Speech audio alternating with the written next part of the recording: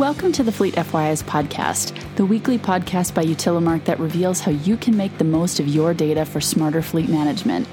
My name is Gretchen, and every week I'll be sharing with you not only over 2 decades worth of data insights, but some of the industry's hottest talking points and key metric analysis with the aim to help you better understand your fleet from every angle. Before we begin, if this is the first time you've heard our show, thanks for stopping by. Once you finish today's episode, if you could take a few minutes to leave us a review on your favorite podcasting platform, I would really appreciate it. Give us a rating, 5 stars, I hope, or tell us what you liked, or leave us a comment or a question about what you've heard in today's episode. If we haven't yet covered a topic that you're interested in hearing more about, let us know. We would be happy to go over it in detail in a later episode. Let's dig in.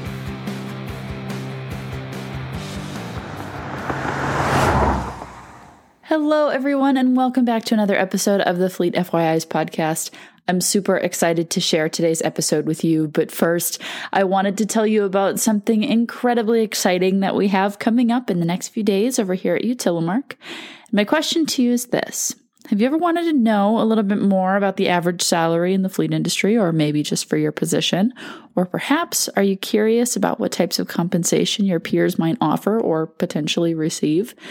You all know that I love a good survey, and our best one of the year is opening up next week. The annual Fleet Industry Compensation Survey will be opening up on Tuesday, July 11th. Next week, it's coming up so soon, so make sure you mark your calendars and don't forget to check your inbox for the link. However, if you are not already signed up for our emails, you can find the survey at www.utilimark.com/take the survey with dashes in between. Can't wait to see you there.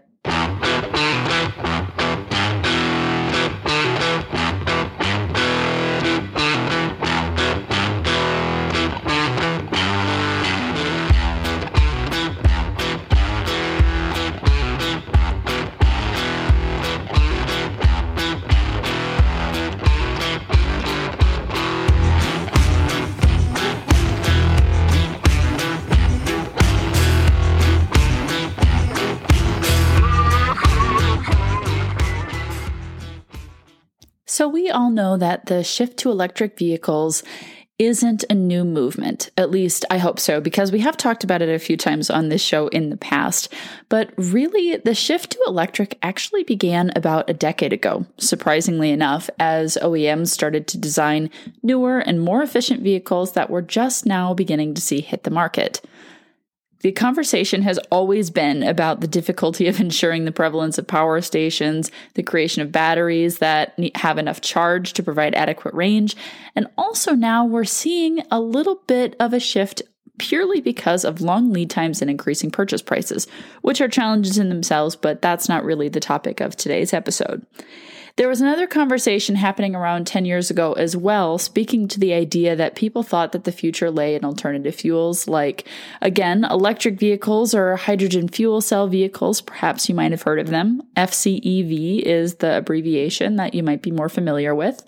And today, I think it's pretty clear that so far, the electric vehicle and perhaps vehicles that utilize CNG, compressed natural gas, or even renewable diesel have dominated over their hydrogen counterparts.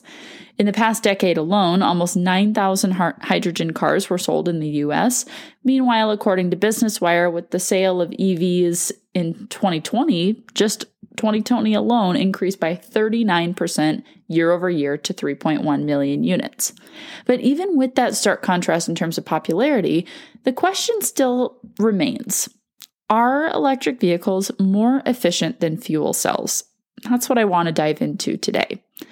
So, the question of are fuel cells more sustainable than electric vehicle batteries? Well, here's a little bit of a rundown on why people are asking this. Proponents of hydrogen energy have a lot of marketable talking points on how the technology is good for the environment, right?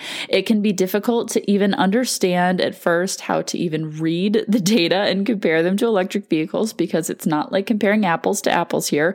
There are slightly different components at play. For example, what metrics are you even using to understand the electric vehicles? Well, we published a survey not too long ago on top industry players and asking them how they planned on measuring EV performance. And we actually just released a benchmark of the last 3 years of that data. So if you haven't seen it already, you can go over to our website, which is utilimark.com, utilimarc.com/surveys, and you'll be able to access the electric vehicle survey benchmark. You'll be able to understand some more on EV performance and maybe perhaps get some insightful feedback.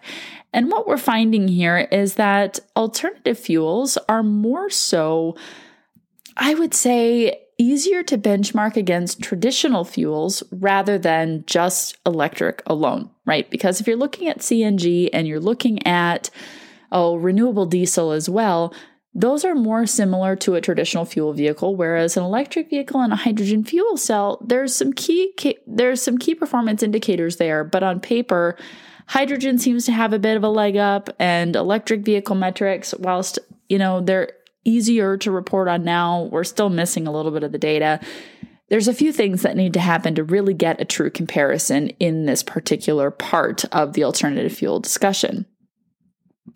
Now, if we talk a little bit more about why hydrogen seems to have a leg up, for one thing, hydrogen is one of the most abundant elements on Earth. It has an incredibly high energy content by weight, and it's highly flammable, though you don't need to worry about an Hindenburg scenario 2.0, given how far technology has come since 1937. And hydrogen cars are said to be lighter than EVs. They have more range, and given the natural byproducts of the hydrogen reaction, it means that your exhaust will be purely water vapor. Kind of fascinating, no? And another compelling selling point for many is that hydrogen cars can potentially purify the air around them as you drive. Now, this has not been absolutely solidified yet, so don't quote me on this one, and all of this sounds nice in theory, but there are some big issues with this technology when it's put into practice. So whilst it's true that fuel cell sustainability is potentially as good as electric vehicles, if not better, an issue of design prevents them from being a strong competitor right now on this day.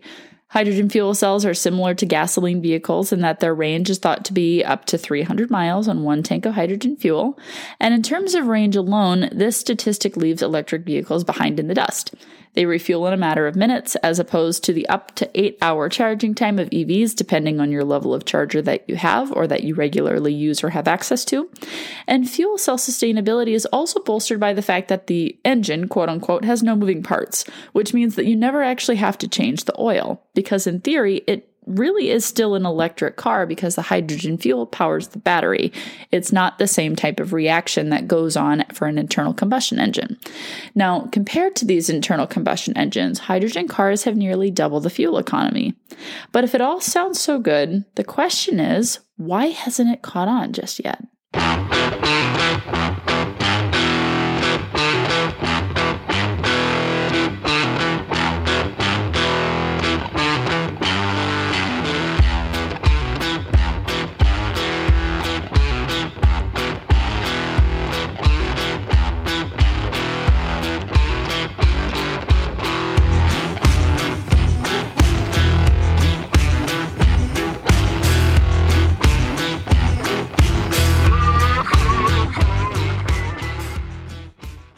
Really, what it all boils down to is understanding wheel-to-well efficiency. So the difficulty with hydrogen vehicles lies in the fact that the energy has to move from wire to gas to wire in order to power the car. For example, a hydrogen vehicle operates by taking hydrogen in the tank, feeding it to the fuel cell, where it mixes with oxygen in order to generate electricity, and then finally is sent then on to power the electric motor. A fuel cell vehicle is then similar to electric vehicles, like I mentioned before in that sense, but this is where hydrogen as a power source begins to render itself slightly less efficient. At each juncture, hydrogen fuel loses energy. First, electricity must be generated, and then the electricity must be converted to hydrogen through electrolysis, which loses about 25% of energy in the process. The gas is then compressed and chilled, losing yet another 10%, and then the fuel cell has to turn that gas back into electricity, which means that you lose nearly 60% of total energy collectively, effectively more than 3 times the loss experienced by electric vehicles alone. In electric vehicles, the power source runs directly into the motor, so from source to motor directly. This model still isn't perfect. You're still losing about 20% of efficiency in total, and the electricity runs on wires all the way from source to car, losing 5% as it travels, another 10% is lost as the lithium-ion battery charges, and then another 5% to make the car actually do the moving that you would expect it to do. However, because there's less stages of energy to fuel, it makes the process overall more efficient. And this overall efficiency in electric vehicles is higher because fuel cells require almost 3 times the energy. But here's one thing I also really want to put into this conversation as well, is that if we're looking at, say, for example, your basic safety test, your crash tests, sometimes hydrogen fuel cell vehicles might need more pressure per square inch in the actual tank because you need more hydrogen to get that higher range. Well, a challenge that comes with that is that potentially, if with such a highly flammable fuel, if you were ever to get into an accident, that could cause some pretty serious repercussions. Think if something is highly flammable, you get into an accident and a spark goes off, it could cause a very, very large disaster, right? It could cause a big fire. But I don't want to knock any type of hydrogen manufacturing or hydrogen fuel cell vehicles because, of course, the technology is still in testing. There's a reason that they're not widely on the road yet. And I think the technology still has ample opportunities to really be a viable option. But I'm sure you're probably wondering at this point, is there actually a future for hydrogen? Well, regardless of the inefficiencies or some of the challenges that are currently being experienced, hydrogen does have the advantage in terms of range, lightness, and quick refueling. The issues come with the process of actually getting the fuel source to the car without losing too much energy, and also a couple of just making sure the safety features are at top notch, which everyone, of course, wants in a car that you're driving. And the overall efficiency and power to vehicle drive energy is basically half of that of an electric car. With all of the money and the dedication being poured into electric vehicles as well, the market is pretty incentivized to focus on the production of electric vehicles over fuel cells, so it might still be a while yet before you begin to see any meaningful headway being made for hydrogen vehicles on a personal passenger vehicle level or even for fleets. But I wouldn't count them out just yet. Like I said, there's a lot of technological improvements being made as we speak. And I'm sure, as you already know, the fleet industry is a very rapidly changing industry, and who knows what could happen. I would love to know, do you have any questions about electric vehicles? Any questions about hydrogen fuel cells, the technology behind it, the science behind it?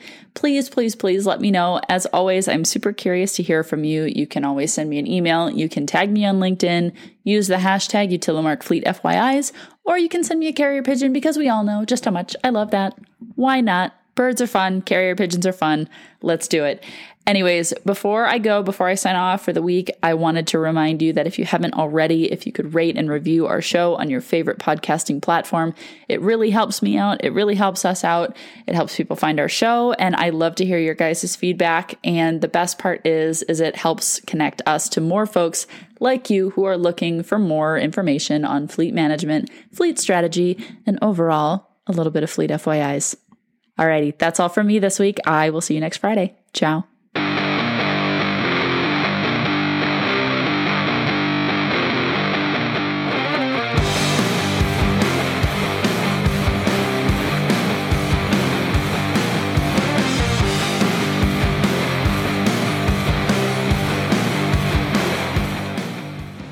Hey there, it's me again. I think it's time to cue the virtual high five because you've just finished listening to another episode of the Fleet FYIs podcast.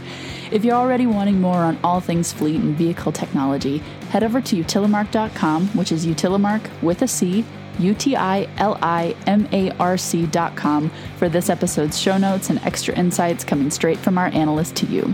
That's all from me this week, so until next time, I'll catch you later.